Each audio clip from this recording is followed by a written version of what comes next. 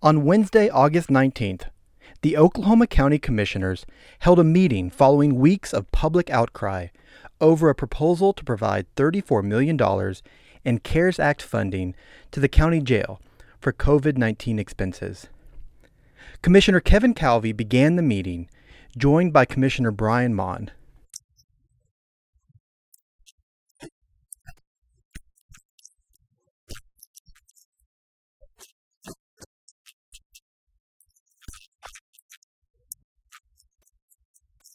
Commissioner Carrie Blumert, who was known to object to the proposal, was on her way into the meeting room when the vote was cast before she could take her seat.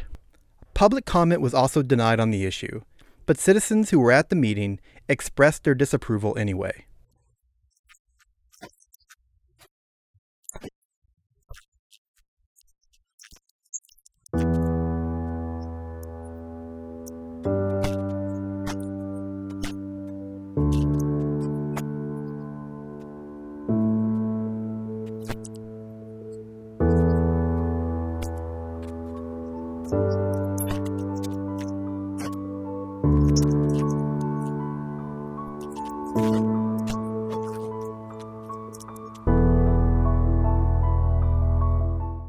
For The Frontier, I'm Ben Felder, and in this episode of Listen Frontier, we take a closer look at the recent turmoil among the Oklahoma County Commissioners, the county's dilapidated jail, and what the debate over federal relief funds means for county government and its local detention center.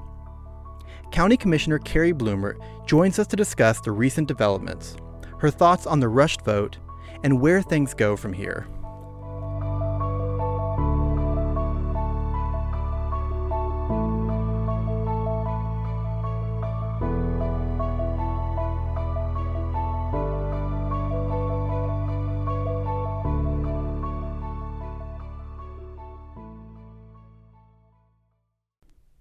Like many other local government entities, Oklahoma County received federal relief funds in response to the economic downturn caused by the coronavirus pandemic.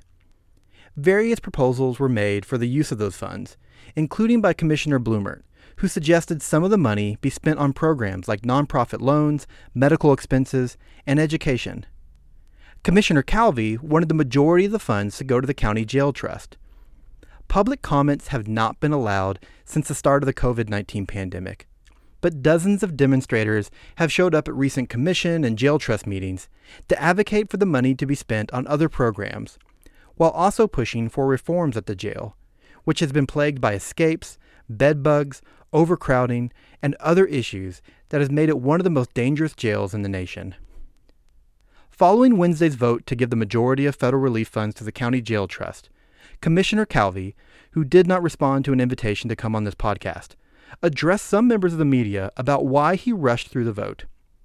He starts by answering a question about why not spend some of the money on other programs and areas of need. As far as the other things that were proposed for this money, other government entities are already doing those things, already doing it with federal CARES Act funds, and they have a lot more than we do. The state has 25 times the amount that the county does. They're already doing those programs. So this, the alternative would be simply duplicating the efforts of what other government entities are already doing. And I will say this, I don't give in to bullies. And I don't pay hush money to bullies, especially not with taxpayer dollars. So I'm not going to give those bullies the money they want. Why didn't you wait until Commissioner Blumert was sat down to call the vote? It just seemed like it happened so fast. Well, it was 9 o'clock. One thing is, a number of our staff here at the county have been traumatized by the disruptions and things like that have gone on. I'm hearing from a fair number of county employees on that, and for them, our sheriff's deputies, etc., we want to work expeditiously. So I started the meeting at 9 when it was posted. Her representative said that he didn't even have time to vote. What do you have to say about that? No, he had plenty of time to vote. I mean, I held it open. I didn't close the vote till he had, quite a bit of time to vote. But it just seemed like it happened within 90 seconds total.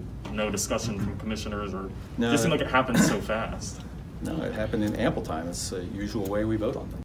All right, Ben Felder with the Frontier here. I'm joined by my colleague, Brianna Bailey. Brianna, we're in the Frontier West, I guess it is, right? Our Oklahoma City office. Our fancy podcast studio, not available, so we scrambled at the last moment. So you may hear some cars in the street next door and maybe some of the offices next door. But we are also joined by Commissioner Carrie Blumert. Commissioner Blumert, thanks so much for your time. Thank you for having me. I'm excited. So my first question, and I think you've answered this question like many times because I've seen you talk to saw you did a spot for a TV station. This was going to be my question, and I asked it. I'll just ask it again. Like, what happened on Wednesday? Yeah. It was a lot of series of events that led up to Wednesday. I think that was yesterday. The days all run together right now. So yesterday we had our regular Wednesday morning Board of County Commissioners meeting. The previous week, Commissioner Calvi had put an item on our agenda to give all of our remaining CARES funds to the county jail. And CARES funds are the funds that every city and county received to respond to COVID. And then his item on the agenda would be to move all those funds over to the jail trust. So it was on the agenda last week. I spoke up and kind of pitched a fit and said, this hasn't gone through the right processes. The budget board hasn't approved this. You can't do this. So it was sent back to budget board last week. And those of you listening might have seen the loop playing on the news of me storming out of our budget board meeting because I was so upset by what was going on. So the budget board ultimately approved it. So yesterday was when we took our very final vote on moving these funds to the jail trust.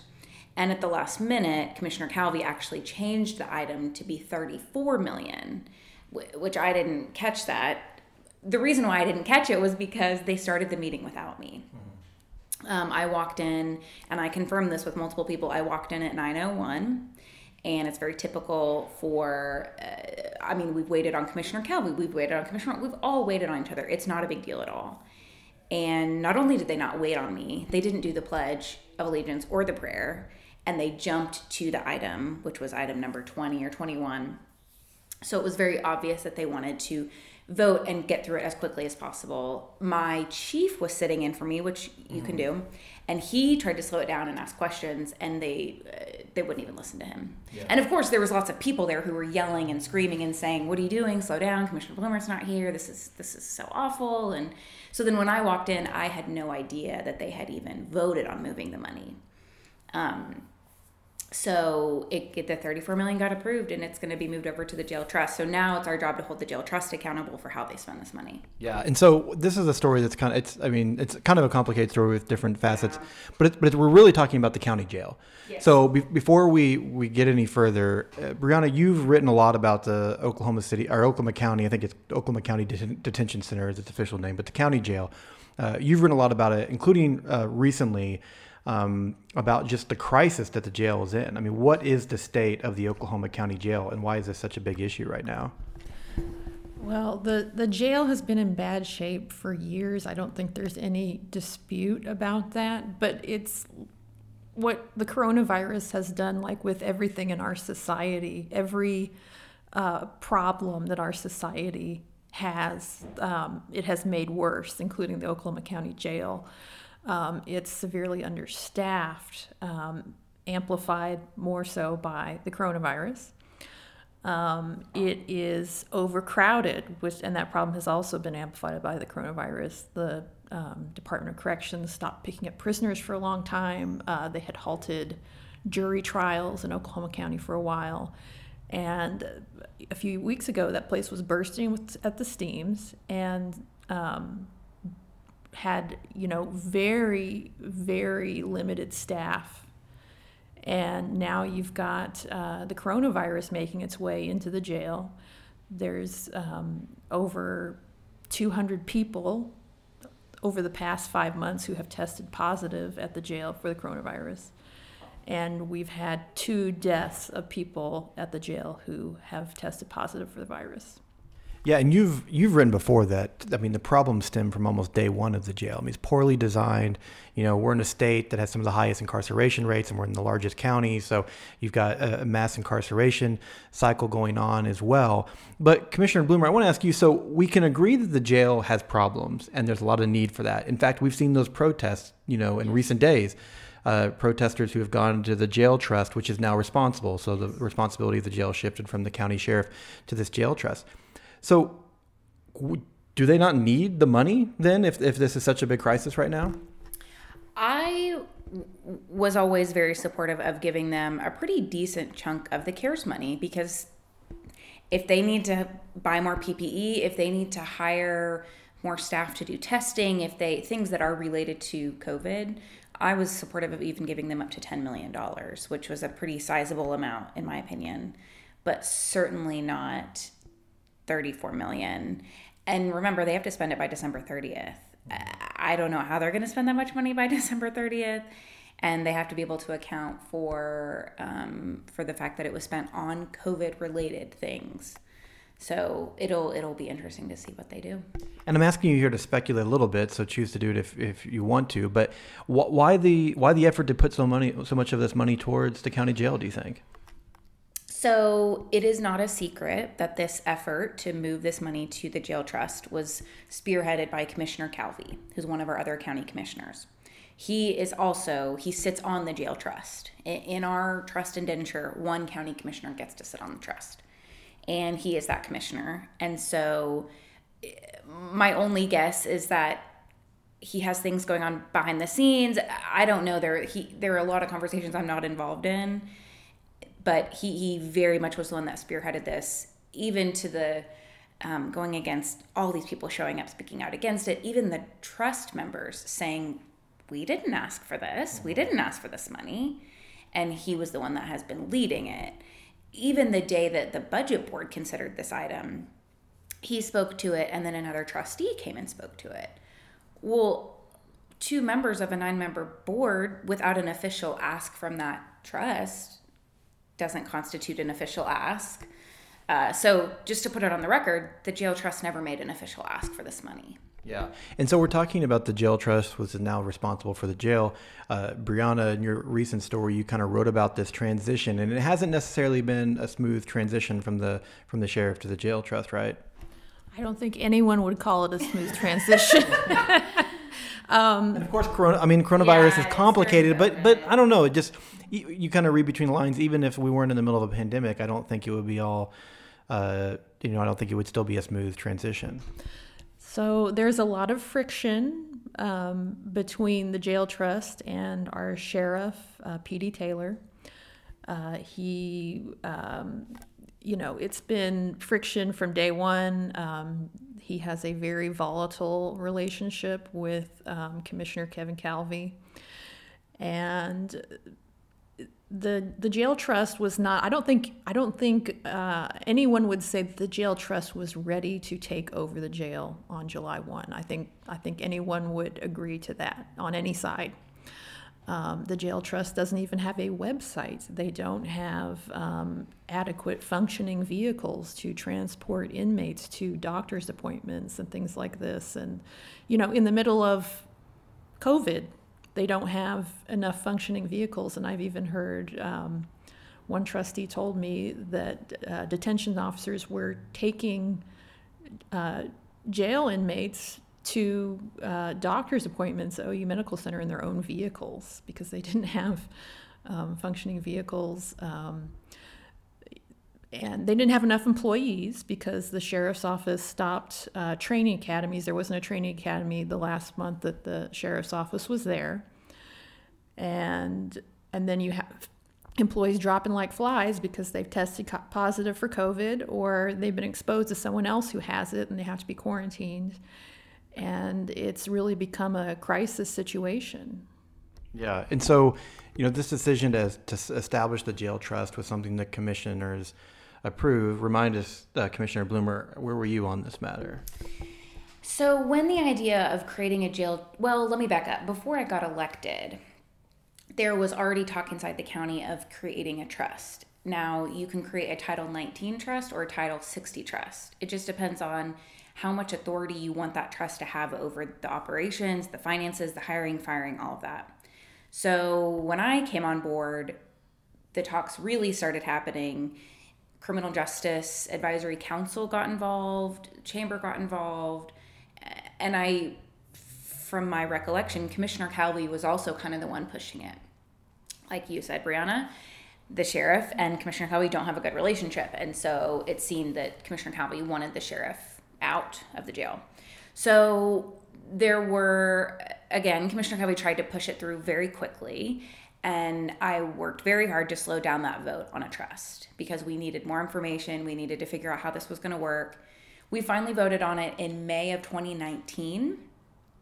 And then the jail trust started meeting, I think, in early July of 2019. So I voted yes. I voted yes because I felt it was very important to make the jail be run by someone who is not law enforcement. We do sheriffs a disservice by expecting them to run a 600,000 square foot facility with almost 2,000 people. I mean, it's a high need, high level hotel with mental health services where you have to take people to and from court and to and from doctor's appointments and the hospital and have them see their attorney. And sheriffs, that's not their background. And so that was what ultimately made me vote yes for it, was we need a professional administrator to run this building. And having a 9-member board of trustees, it's more eyes on your tax dollars. It's more eyes on how is this building actually running. But you're right. It's been a bit of a rocky start. So do you put that squarely on just because we are in the middle of a pandemic, or what can we be doing better to get the jail trust and the new administrator have a better grasp of this facility? So Greg Williams is the new administrator, and he is wonderful. He is extremely qualified to do this job. But when you are so understaffed, it's hard to run a building well. So in my opinion, one of his first 2 things should be staffing up and building a culture among his staff of just a better culture, a better work culture, and then controlling COVID. We have at the county, so just to kind of give everyone a background, the jail trust is funded at the beginning of the year. They received $30 million for their funding. I don't believe that they received it all at once, but that is their budget for the year. They can come back for what we call September supplement, I think is what it's called, and basically ask for changes, ask for more money. And so they actually have in their September supplement money for new vehicles. They're asking for funds for new vehicles. So they're getting a handle on it. It's just with COVID, with being understaffed, with the politics of when your sheriff's department isn't very excited about handing this over, it just creates problems. Yeah. And Brianna, when I think about the jail, I kind of think about, I kind of compare it to a school, and I hate to compare a jail to a school, but I'll tell you what the analogy I'm thinking is, that because a lot of times when we look at a school, especially if it's in a high poverty area, these schools have a lot of challenges, and sometimes, part of it is the facility, right? And you can build a brand new facility and you can have great teachers, but that can only go so far, right? I mean, if you're not kind of handling the systemic societal issues around the school, you're only going to be able to do so much. That doesn't mean that, building brand new schools and having new technology and great teachers doesn't have an impact. It does. But I think about that for the jail. I mean, I think a lot of people would say that maybe we do need a new jail. And what does that look like? Maybe we can ask Commissioner Bloomer here in a second. But I mean, the facility could be top notch. It could be adequately staffed, but this is still a state that is, has high incarceration rates. I mean, people are still being brought to the jail again and again. There's a crisis of mental health services in this community and across the state. I mean, this is a pretty complicated problem when we're talking about, quote unquote, how do you fix the jail, right? Yeah, I mean, ultimately, we have to stop locking up so many people. And that goes down to, bail reform, getting judges on board, getting your DA's office on board. Also, we live in a state where, 2016, that state question, was it 780 and 781? State question 780 and 781. I always get the numbers mixed up. Passed, and Oklahoma was supposed to, stop prosecuting so aggressively property crimes and drug offenses. And the savings from that for locking up fewer people in prison was supposed to go to mental health services and be passed on to the communities to address some of the addiction and mental health crisis in the state. And that so far has not been done. And I don't think we're going to get any of that money for a long time, because now the state is going to be in a budget crisis this next year because of the coronavirus. And we need to stop locking up people who have addiction and mental health problems. Maybe the jail isn't the best place for those people. Yeah, and it makes me think about, Commissioner, you were wanting to see some of this relief funds go to some other areas. Mm-hmm. And not advocating for this for one way or another, but you can see maybe the rationale in saying, hey, if we can provide some eviction relief or some other support, I mean, that there's a domino effect, right? Yes. As poverty increases, as people have unstable housing situations, crime goes up, mental health issues go up. And so it does kind of play into the jail. But when you think about this facility moving forward, where would you like to be 5 years from now or 10 years from now when it comes to the Oklahoma County Jail? 5 years from now, that is 2025, I would love for us to be in the process of building a new facility, if not already having one built. But you make a very good point. I think explaining your comparison to school is a really good point, that we can build a brand new building, we can staff up, and still have an internal broken system that doesn't run the facility properly and doesn't treat people properly. If you all ever get a chance to talk to Greg Williams, the new administrator, his outlook on how to treat the detainees in the jail is so different from anyone who's ever run that facility. I mean, he is detainee first. How do we meet your needs while you're here? It is not my job to decide if you're innocent or guilty. That's the court's job. I just don't think Greg has had the chance to actually fulfill that mission yet, because things have been really out of control with COVID. But yeah, in the next 5 to 10 years, new facility, I would love us to be completely staffed up so we can no longer say we're understaffed. And I would love for law enforcement agencies to start using more cite and release, and for us to have reformed cash bail so that less people are being brought to the facility and people are not having to pay for their freedom. It's interesting you talk about Director Williams' kind of approach detainee first, and that'd be interesting to learn, because I don't know much about some of the things that you're talking about, but there is a level of kind of like humanity that needs to be a part of this, right? Because we've all seen the television show Cops, and they were all like, the people are presumed innocent until proven guilty, and then of course they make it look like they are guilty. But everyone, I mean, this is a jail, not a prison, right? So these people have not been sentenced, are convicted. Many are awaiting trial. And many will go free many will be declared innocent, or there'll be some kind of plea.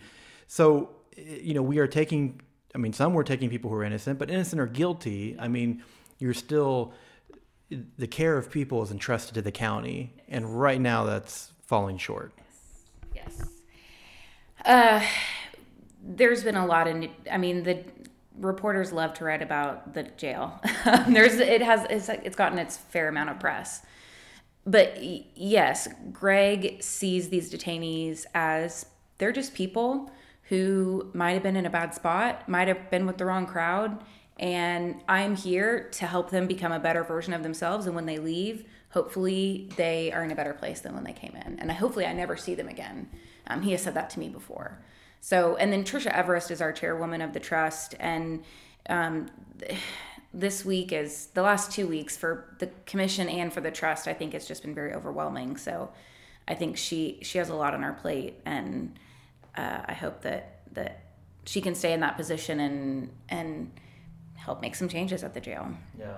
Well, and we carry the analogy a little bit further about schools and jails, but one area that it breaks down is in funding, because we can argue about whether or not voters are investing in schools appropriately, but people are probably more likely to want to invest tax dollars into schools than they are into a jail. So you talk about wanting to have a new facility. Where does that money come from? So the current facility was built with a temporary 1-cent sales tax in the late 80s, early 90s. It was temporary because the commissioners and the sheriff at the time thought that they could build revenue streams off of contracting out beds to DOC or to other communities that needed us to house their detainees. I'm sure if ICE existed then, they would have contracted with ICE.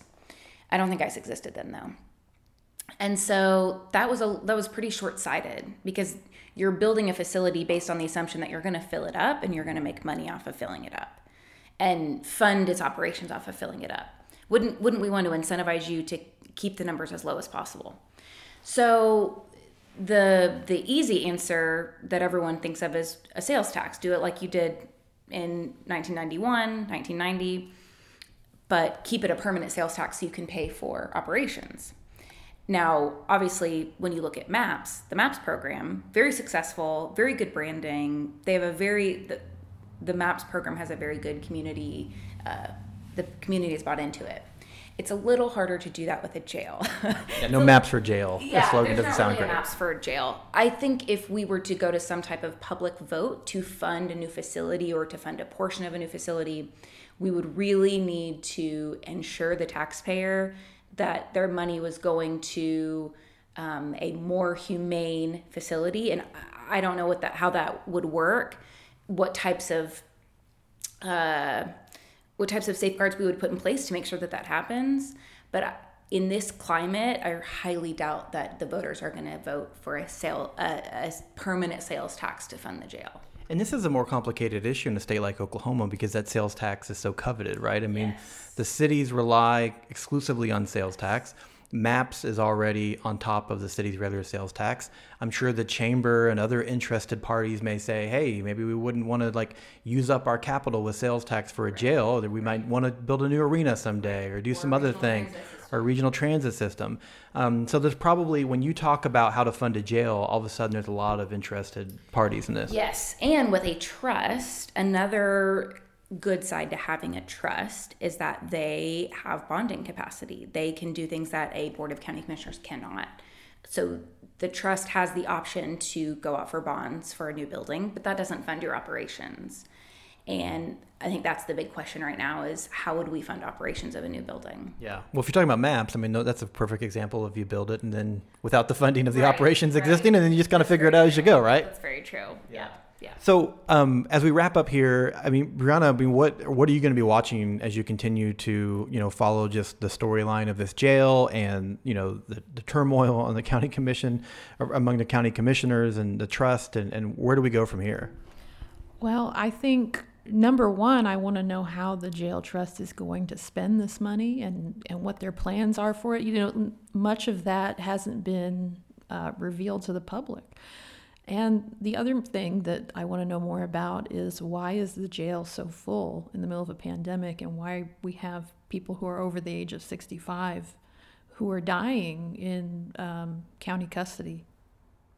Yeah, an important storyline to follow. We know you'll be on top of it. So, hey, Commissioner Bloomer, thanks so much for your time. I know it's been a long week, so we appreciate you extending a little bit to come talk to us. Thank you. I appreciate that. And one of the nice things about all of this crazy stuff that's going on in our meetings is it's causing people to pay attention, and it's causing people to email and call and show up at meetings and put pressure on the county elected officials. I don't even know if putting pressure is the right word. Showing up and using their voice as a citizen, because it's our job as elected officials to spend your tax dollars wisely. And if you don't think we're doing that, then speak up. And that's what people have done this week.